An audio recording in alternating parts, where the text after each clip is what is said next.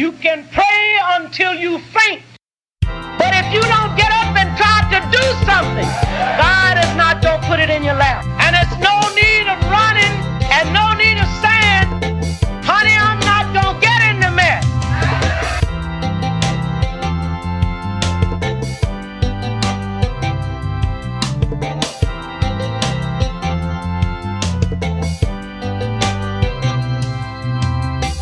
Because if you were born in America with a black face, you're born in the mess.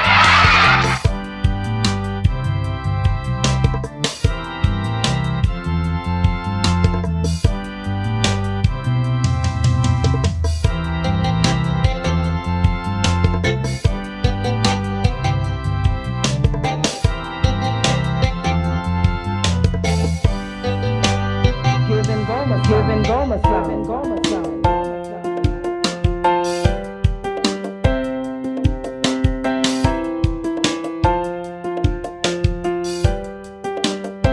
Get up and do something.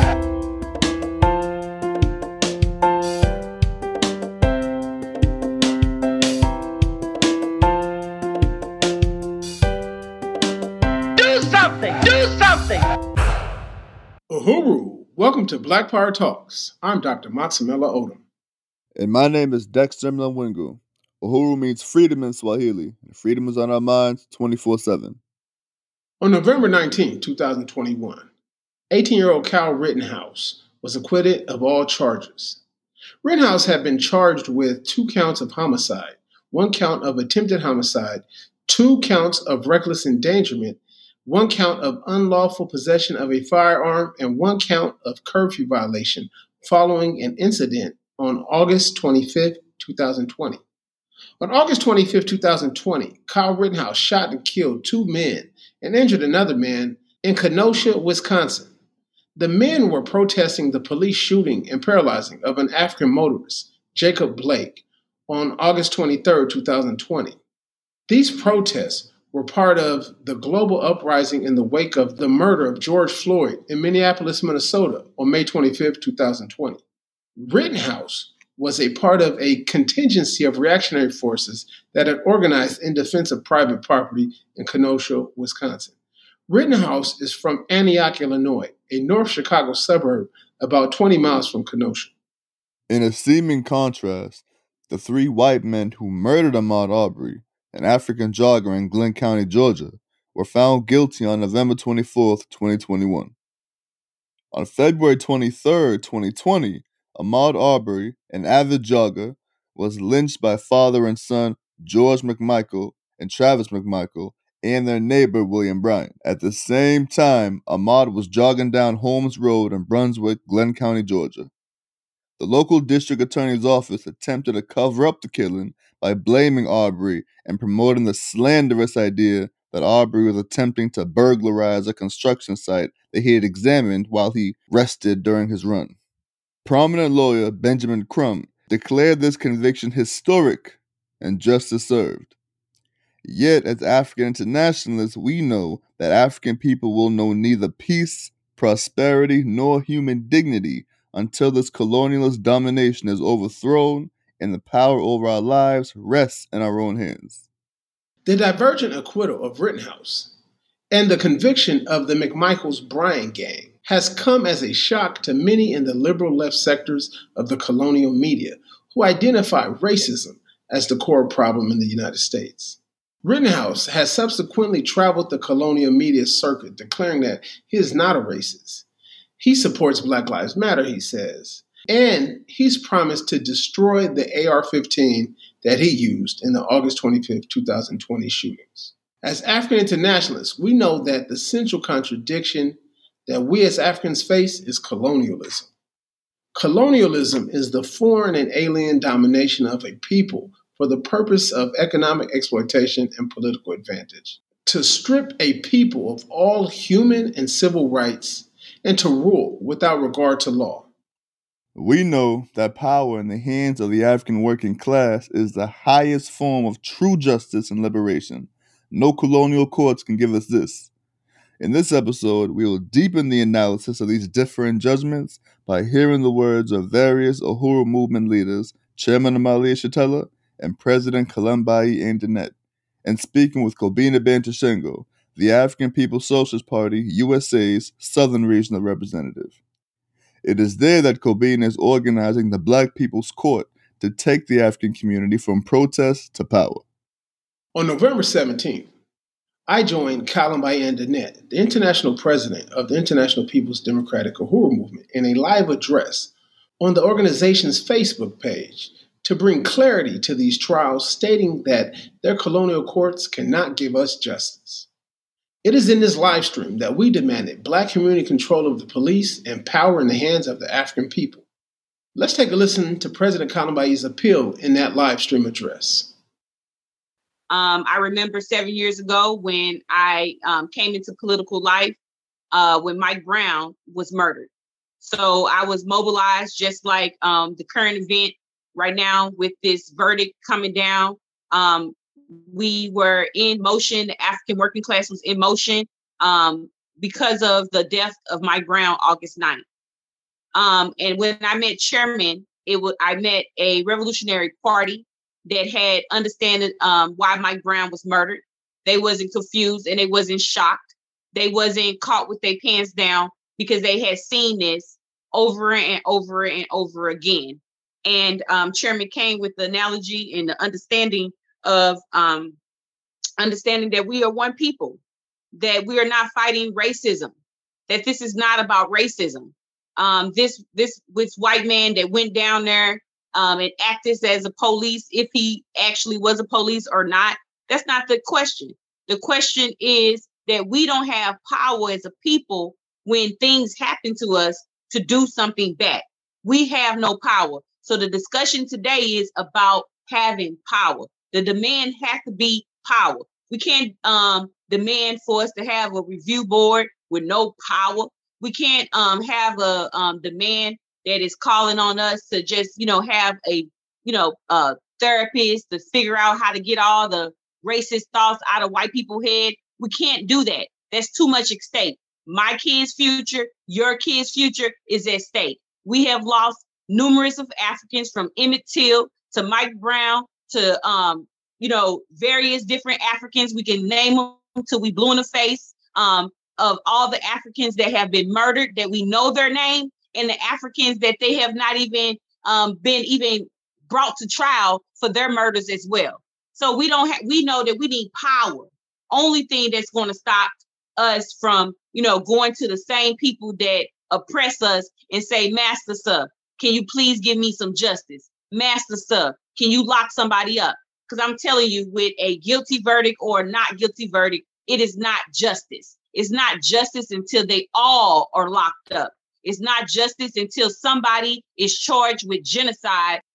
The call has to be for the African working class. We cannot be bamboozled.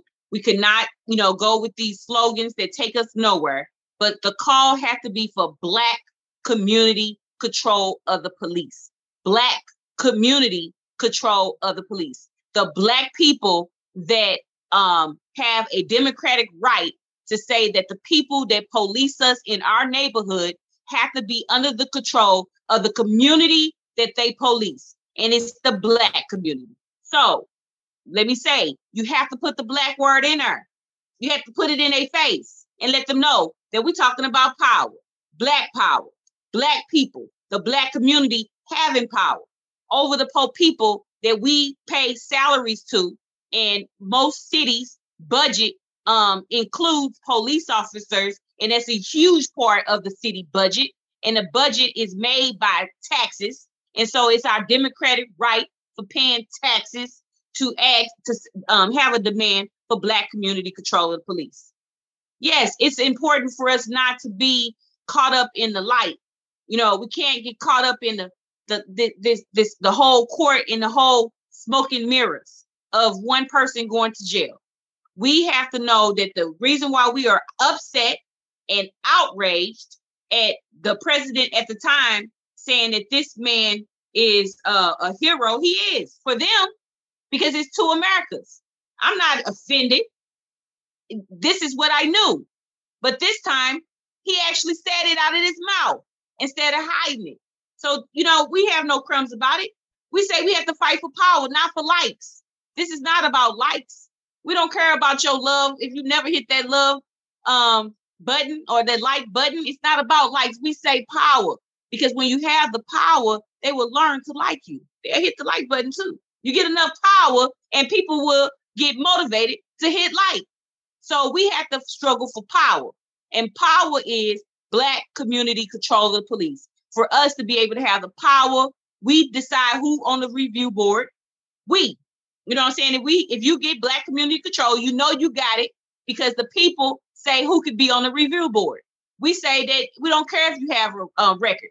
We don't care if you owe child support. We don't care. We want those type of people on the review board, because who know best than the people that have been victimized by the system before? Them are the perfect candidates to be on Black community control of police. The bus driver, the school teacher, the person that pick up the trash in the community. Pookie, Ray. We need those people to be part of the community to set the terms of what police should be doing from day to day, from time to time in our community. If they carrying guns to kill, then we should be able to have power over their life. That's to me, I don't know. That makes sense, y'all. I don't know about y'all, but that make a lot of sense. That make a lot of sense. You know, it make a lot of sense for us to have that. And that's a democratic right. We ain't even talking revolution here. We talking about a democratic right that we can have in every city that don't sell out the long-term goal of complete liberation. So if you're going to fight for, to improve a social system, make sure it's a revolutionary demand, a demand that put the power in the people's hand, not, ask for body cameras. So, I guess, we got body cameras. How many times have we seen Eric Gardner get choked? How many times we have to see this roll down our Facebook pages and see our brothers and sisters and Black people be murdered? I don't need to see it anymore. I don't even need you to tell me what happened. I know what happened. I'm not asking questions anymore, because I understand colonialism have to murder colonized Africans every day, all day long, or this system couldn't continue to go. The social system would collapse if police stop killing Black people. Yes, they have to. It's a must. So what do we have to do? So we can sit here, we can yell, we can scream, we can say Black power, we can say fist up, fight back, touch one, touch all. Yes, and we're going to say those things. We're going to say them loud, but them are words, and your actions is everything. Let's build, comrades. We're not waiting for no verdict. We're building our own stuff. We're building for power, so we can overturn this oppression and overturn all their courts and make sure that it's a lot of people that got to go to jail to the bare minimum. That was Kalambayi Antoinette, International President of the International People's Democratic Uhuru Movement. You are listening to Black Power Talks, produced by WBPU, Black Power 96.3 FM in St. Petersburg, Florida. Today, we are discussing African community control of the judicial process. Following the slaying of Mike Brown in Ferguson, St. Louis, by killer cop Darren Wilson, in 2015, Kalambayi took part in the Black People's Grand Jury. The Black People's Grand Jury was held in St. Louis, Missouri on January 3rd and 4th, 2015, and hosted by the International People's Democratic Uhuru Movement. The Black People's Grand Jury put killer cop Darren Wilson and the imperialist state on trial. In the following segment, Chairman Amalia Shatella gives a political summation of the Black People's Grand Jury. When questioned about the legitimacy of the Black People's Grand Jury, Chairman noted that slavery was legal. Quote, "The question for us is not whether an oppressor's law is legal or not. The question is whether it is oppressive to Black people, African people in this country." End quote. Chairman goes on to note that the colonial enslavement formed the foundation of the U.S. legal system, and that when found to be guilty, Nat Turner declared that he did not feel guilty. Chairman Amalia Shatella declared the Black People's Grand Jury, quote, "a step in the direction of self-determination for African people." Let's listen to the following segment of the Black People's Grand Jury press conference. Before Chairman Amalia are brief comments by Zaki Baruti, President General of the Universal African Peoples Organization. Well, the only statement that I can make is, first of all, salute Brother Omali Yesiteli as the lead prosecutor with the importance of this Black People's Grand Jury being very historic, being a statement that we as a people must become self-determinant and cannot allow those outside of our community to determine what we deem as necessary steps for justice. So it's in that spirit that our organization proudly stood with this process. As he mentioned, it was very transparent. It was very transparent in terms of the grand jury.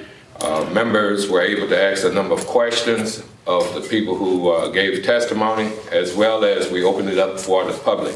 So it set a precedent. It set a precedent in terms of if there is to be justice here in this country, then there needs to be a total different approach to incidents, especially racial incidents, in which the accused many times are white police officers who so many times in this country are set free and through legal loopholes. It sets a precedent that if there are to be grand juries outside of our community, minimally, grand juries are to be of equal numbers of Black and whites participating, if there are to be a need for a grand jury. But as my brother pointed out, Bob McCullough didn't even need that process. He just set the stage to project the mockery of what happened several months, with his decision that Darren Wilson was not to be indicted. Well, so you were the lead prosecutor on this? I was. Okay. Can I ask you, what's the message that you want sent? Obviously, this decision holds no legal bearing here, but what's the message to come out of this? Why is this significant in your mind? Well, the first thing I want to say is this. Slavery was legal. The question for us is not whether an oppressor's law is legal or not. The question of whether it is oppressive. The message, more than anything, was to Black people, African people in this country, who are victimized by police terror and murder throughout this country.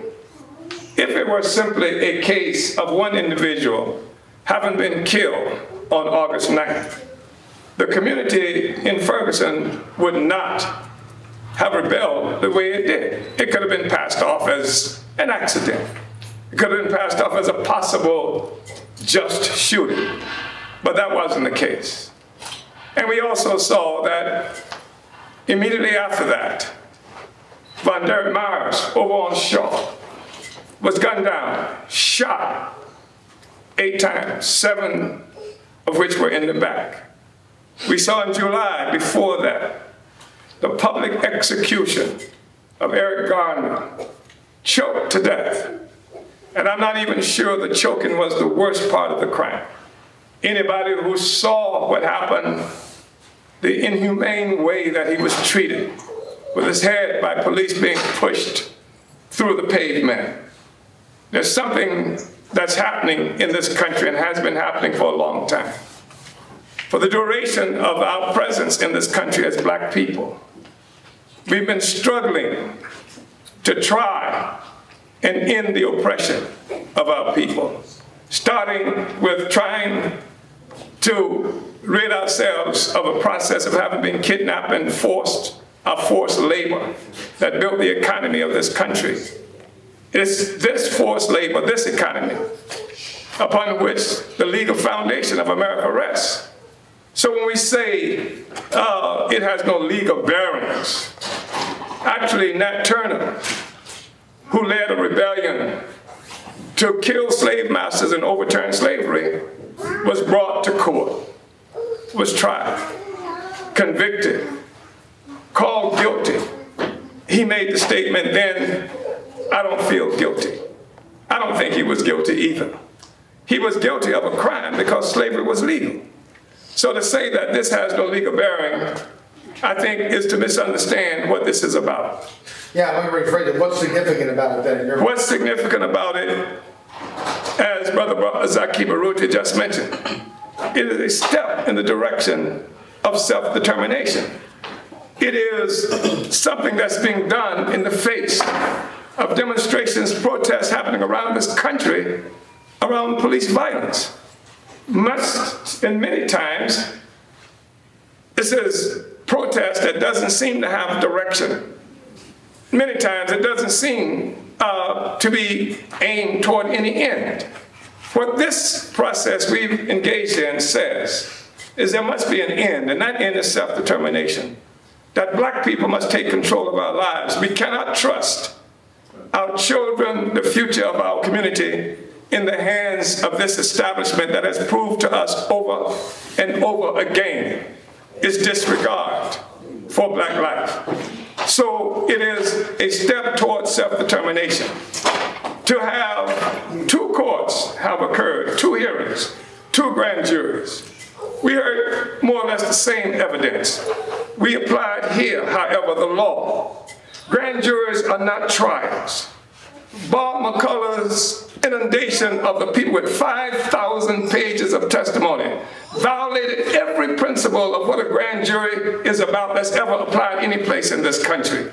Grand juries are for the purpose simply of getting the evidence and information that would inform a determination of whether an indictment should happen, and that is simply probable cause that a crime has been committed. Bob McCullough himself, and I heard him say it, and that testimony was provided for the grand jury, that the testimony of Doran Johnson alone was enough for an indictment. He chose not to do that. Instead, he chose to bring witness number 40, who he said he knew was lying, who testified over 2 days in defense of Darren Wilson, I guess taking a break from her fundraising efforts that rewarded Darren Wilson for the execution of Mike Brown. This was a black people's grand jury. That was an extraordinarily serious event. We heard nothing from anybody in the world who wanted to see what happened and whether it was a just proceeding had an opportunity to do that. They could walk through these doors and have a seat in the auditorium. They could watch it online from any place in the world, which is not something that Bob McCullough and St. Louis County can say about what they did with the case of Darren Wilson and Mike Brown. That's right. And that was Zaki Baruti of the Universal African Peoples Organization, followed by Chairman Amali Shatella of the African People's Socialist Party. You are listening to Black Power Talks, produced by WBPU, Black Power 96.3 FM in St. Petersburg, Florida.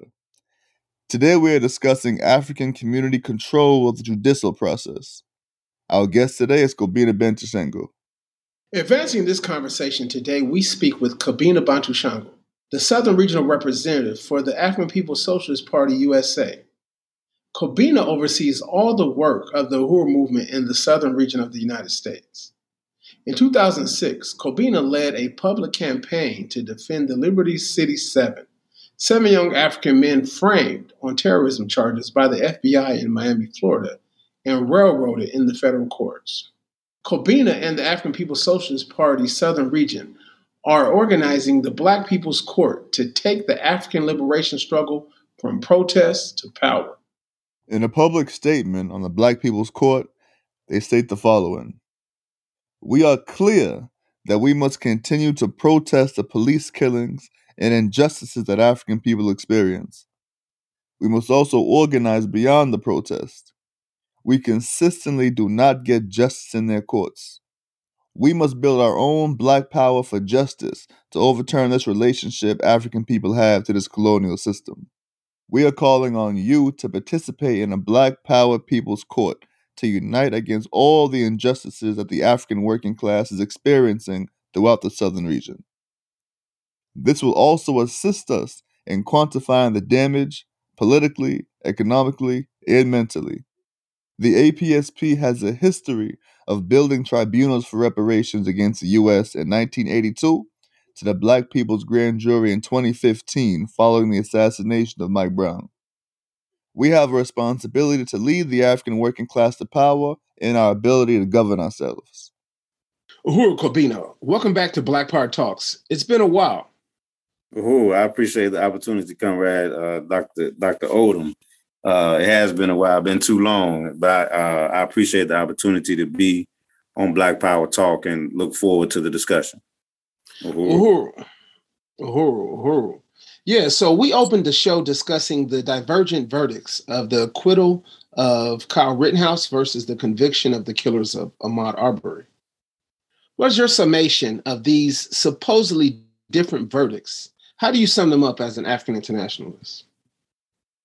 Well, I think what it represents is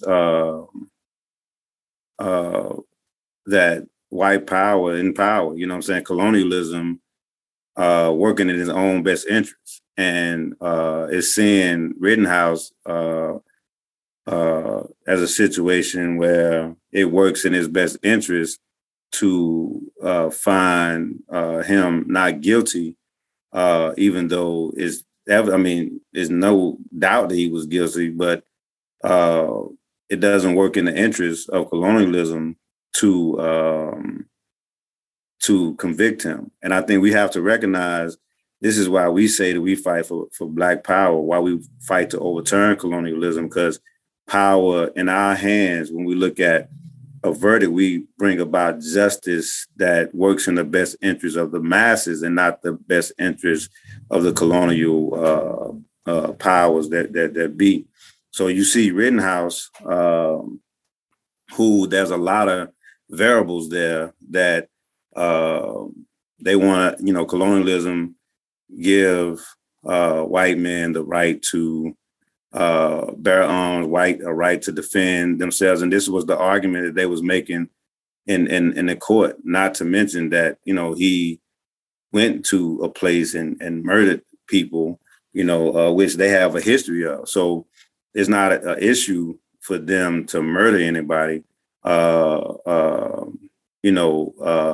when you talk about the colonized being a part of this process, the colonized, don't have that same right or don't have the power to exercise that right or work in our best interest. And I think what we find, in the Ahmaud Arbery trial, again, I think that colonialism, it wasn't necessarily about justice. It was more so about, it was in the best interest of the colonial system to concede to convicting them, even though they're going to go through a process. And we'll see the outcome where appeals after appeals. And you see that in several other cases where they go through an appeal process and, you may get a lesser sentence. But, I think they had to give a conviction because what they recognize is that the people and the masses were beginning to take to the street. And if they didn't give a guilty verdict in that situation, that the system, colonialism, would suffer a blow that they wasn't willing to take at that particular time.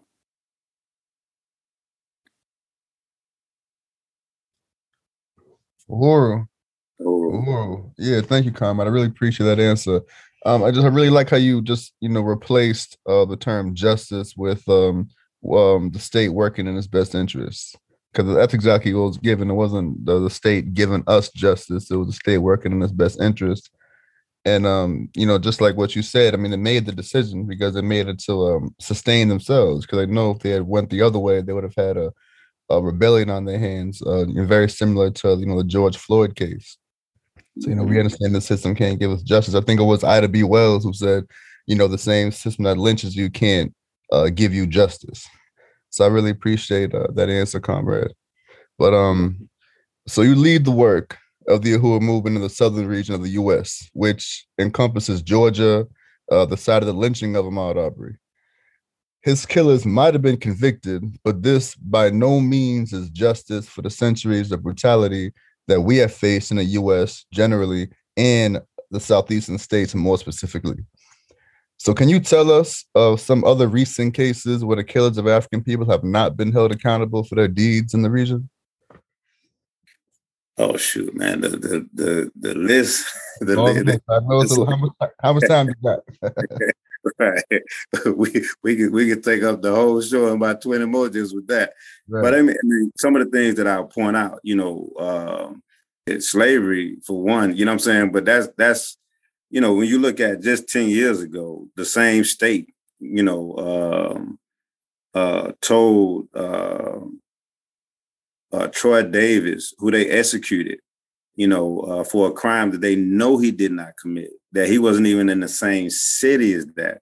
It was a high profile case because people was trying to fight and to get him a retrial because, he didn't do it. And the judge told his sister, in court that it is not unconstitutional to execute an innocent man as long as they feel he had a fair trial. You know what I'm saying? And so you have a situation like that. You look at the grandmother, 94 years old, who was murdered in her home, and they said that they tried to justify it and people took to the street. They said that they had the wrong address and somehow they still didn't commit a crime. You know what I'm saying? You have countless situations where, they murder us in the street and they say that it's justifiable homicide, or they kill you in your own home and say that somehow you was wrong. A 94-year-old woman was wrong for being killed in her house, sleep in her house. You know what I'm saying? And they bum rushed her house and went in, had the wrong address and shot her in cold blood. You have the situation that we were heavily involved in around Desi Woods. You know what I'm saying? It was a police officer that kidnapped 2 young African women and attempted to rape them, and they defended themselves and the same way that they say Rittenhouse defended himself, but they defended themselves from being brutally raped and murdered the officer for that, and somehow they were convicted of a crime.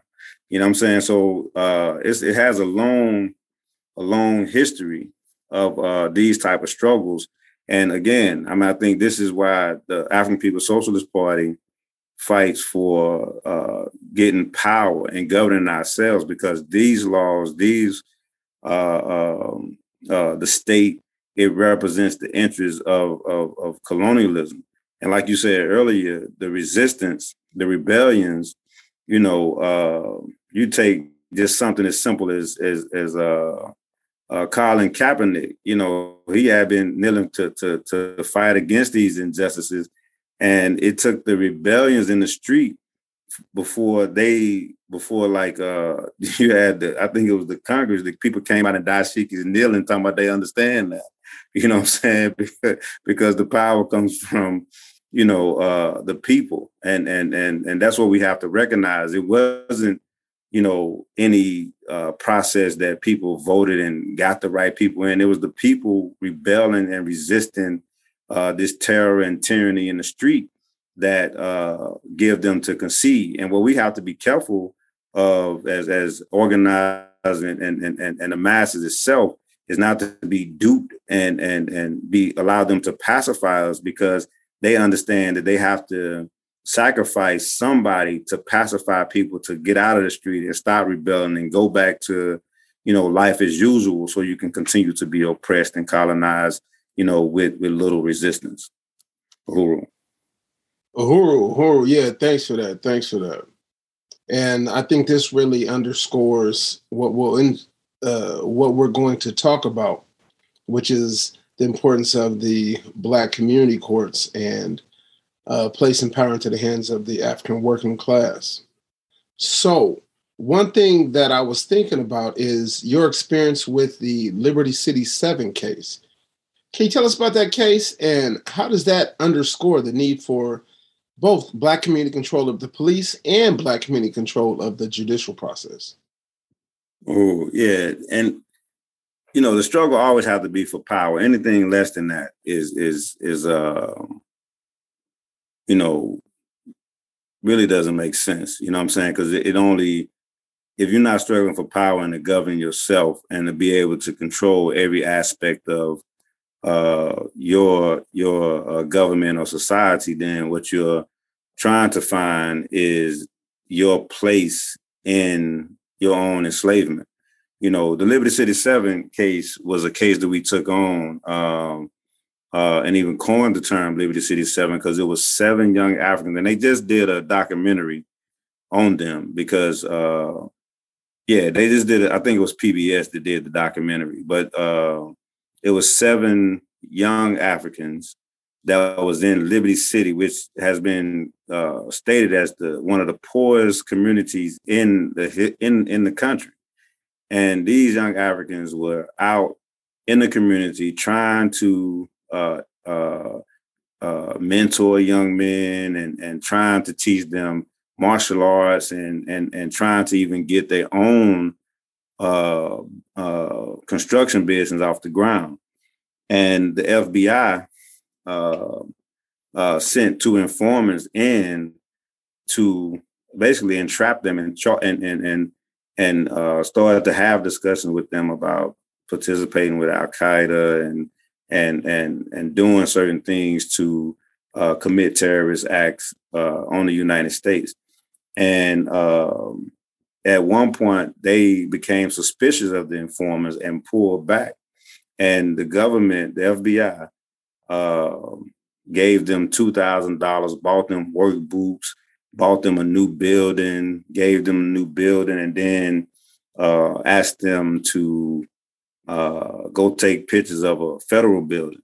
And they started to pull back. And that's when they gave them the resources. And they didn't even have the resources to have the camera or the film. And they bought that for them and transported them to go take the pictures. And then they convicted them of 4 counts of conspiracy to terrorism, which each count, I think, held something like 77 years.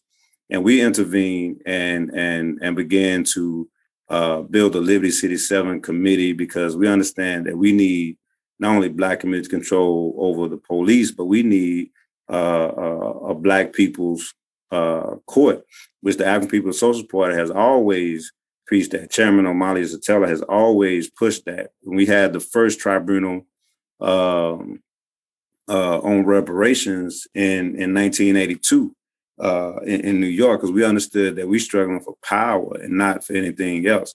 So in that particular case, we began to organize. We went into Miami, organized the Liberty City 7 committee consisting of people from the community, all of the 7 families, and began to put propaganda in the community to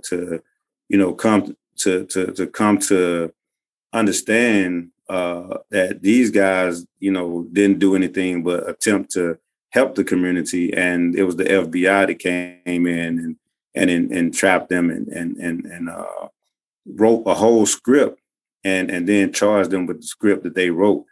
And they wind up having a mistrial twice and didn't get a conviction until the 3rd trial. And they tried them back to back to back to back to back. And they put out all type of propaganda slandering them. But this is the court trying to save the state, trying to save face, because they understood that, once they got out, what was going on, and this was their way of trying to turn the war on terror into the African community, similar to how they turned the war on drugs into the African community. And this was their strategy to do that.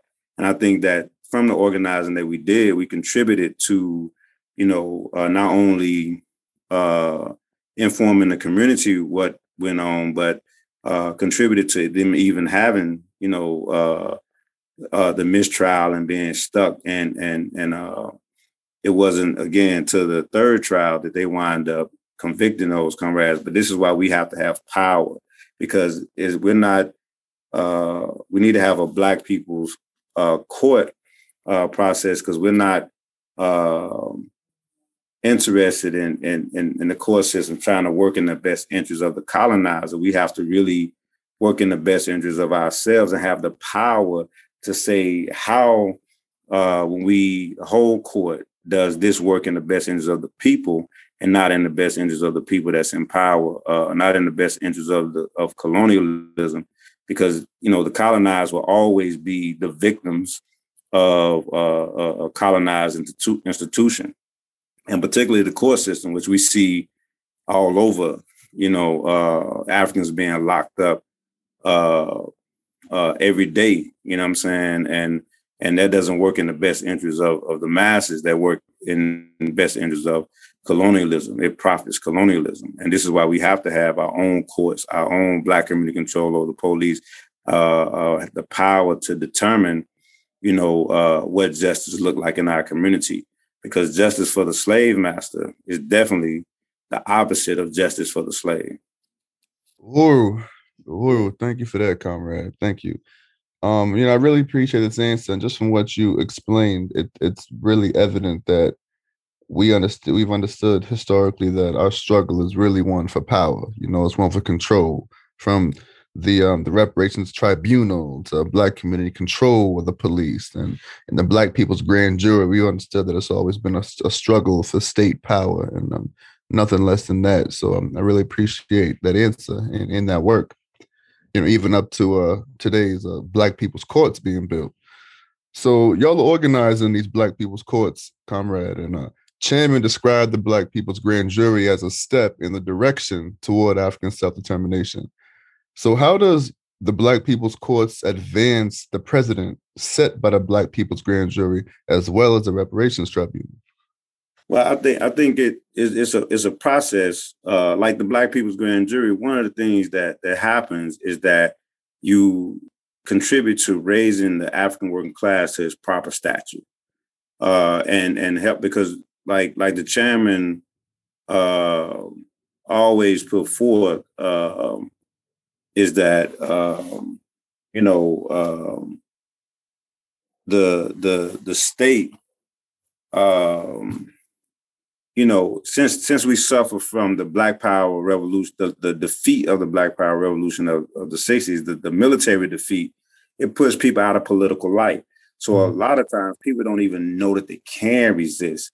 They don't know. It's like, if you was reading or watching a movie that said, the police shot your child, and you go right back to that same police department to bring you justice for the child that they shot, you would think that was bizarre. Right. And so this is what happened when they pushed us out of political life from the military defeat of the Black Power Revolution in the 60s. So we have a responsibility to bring people back to political life and for Black power in a way that we get justice, not defined by them, but defined by the people themselves. Mm-hmm. So, if you win people to a Black people's court, like a Black grand jury, what you win is that the people are getting justice that they have defined, as opposed to a justice that's defined by the colonial masters. And because colonial masters' justice would say justifiable homicide over and over and over and over again. The people's justice would say guilty, guilty, guilty. And because that they killed Michael Brown. What I'm saying? That's why we have the Black people grand jury that came with a different verdict than the verdict of the grand jury of the Mike Brown case. The other thing is that we have a responsibility in educating the masses and winning. This is part of the process of winning the people back to political life and the war of ideas, that we have a responsibility to win people to be educated about the system, to even understand what the hell is a grand jury. Because when most times when a state comes and say a grand jury, just like when they tell you to go vote, most times they don't inform you what the hell is. What is this process? How does this benefit me? How does this, so we have responsibility to expose the contradictions of what a grand jury is or what a court is, and then define it as the people have the power to make these determinations and what is in our best interest to do it. And when people are informed in that way, not only does it become a powerful tool for people to bring about the justice that works in our interest, it also exposes the contradictions that the state and its government raise on people by keeping people ignorant and uninformed about what the whole process is about. Uhuru. Yeah, thanks for that, Kobina. Because, you talked about this as a process to bring Africans back into political life. And we know that with the military defeat of the African Revolution of the 1960s, that Africans have gone to the state to solve problems that the state has no interest in solving for us. So let me ask you this. The Black People's Courts will also allow us to solve all of the issues in our community. In this way, Africans will not have to go to the colonial state to solve our problems, namely, horizontal issues going on in our community. So can you explain the function of the Black People's Courts? How's it going to work? Oh, yeah, because, the Black People Court would have a dual responsibility. Well, maybe even more, because on one end, we have to fight the state and the injustice coming from the vertical violence. But we also have a responsibility to fight the horizontal violence that exists in our community.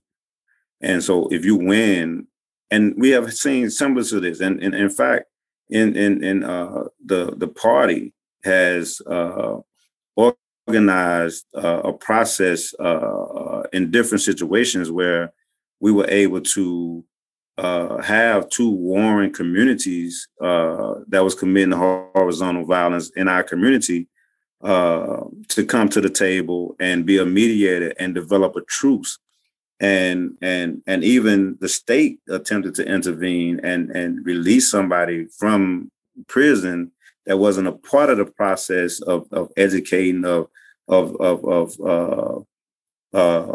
resolving some contradictions, finding out what contradictions were, and bringing these forces together as an attempt to re-spark and reignite the contradiction. And it was the forces that was with him that informed the party. They didn't call the police; they called the African People's Socialist Party, that was able to go out and intervene in the situation before anything occurred, and find out who this comrade was, who this comrade had issues with, pull them together, put boxing gloves on them, get into the boxing ring, hammer it out, do what you got to do. They both went in there and handled their business and walked out of there like men, with no casualties, with nobody being injured, with nobody, being degraded. They both handled their business like men and walked out of there like men and squashed the beef, and the truce was able to continue. And these type of things we have to do because that works in our best interest. It does not work in our best interest when there's horizontal violence.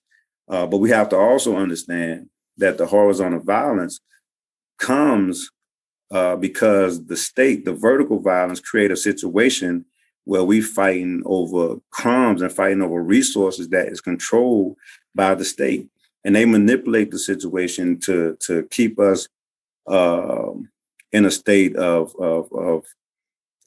poverty and survival, that we may commit crimes against one another, so we don't focus on who the real enemy is. So we have a Black People's Court has a responsibility to win Africans to that process, and so that we work in our best interest and fight the vertical violence as opposed to each other.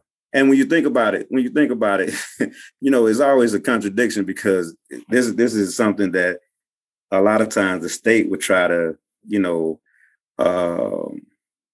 define and say that, this is happening in our community and people should snitch and all this type of thing. But the reality is that the state, even when the state in the military, when they shoot each other, they say that it's friendly fire.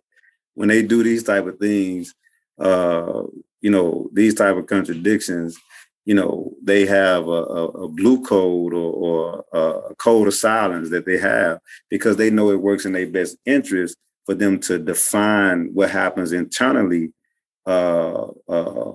in a way that it benefits, anybody that gets wind of it. And so we have to really look at defining things for ourselves and what in our best interest, and the court and the Black People's Court contributes to doing all of that. Thank you, Conrad. Thank you. I appreciate that. So it really does sound like there's a whole lot of dynamic work being done around this campaign to really move toward achieving actual concrete state power for African peoples. So where can people go to get involved and help you build these Black People's Courts? How can they access your survey? tinyurl.com, Black People's Court survey. Go to that link and fill out the survey, and is information, put your information in there so we can follow up with you, because we want you to be a part of this process to build a Black People's Court. And we want Black People's Court in every community that we in. We want to win our people to our own court system and again, to fight for injustice, whether it's vertical violence or horizontal violence that works in our best interest. We have to define that. So again, go to tinyurl.com/Black People's Court. We really want people to fill out the Black People's survey, because it is a strategy to help win people to understand we can do this. We don't have to wait on them to say if it's approved or not. The other thing, because what they do, what you see all over in most cities, they have what they call what do they call them? They call it's like friendly to the state. I can't even think of the name that they call is normally associated with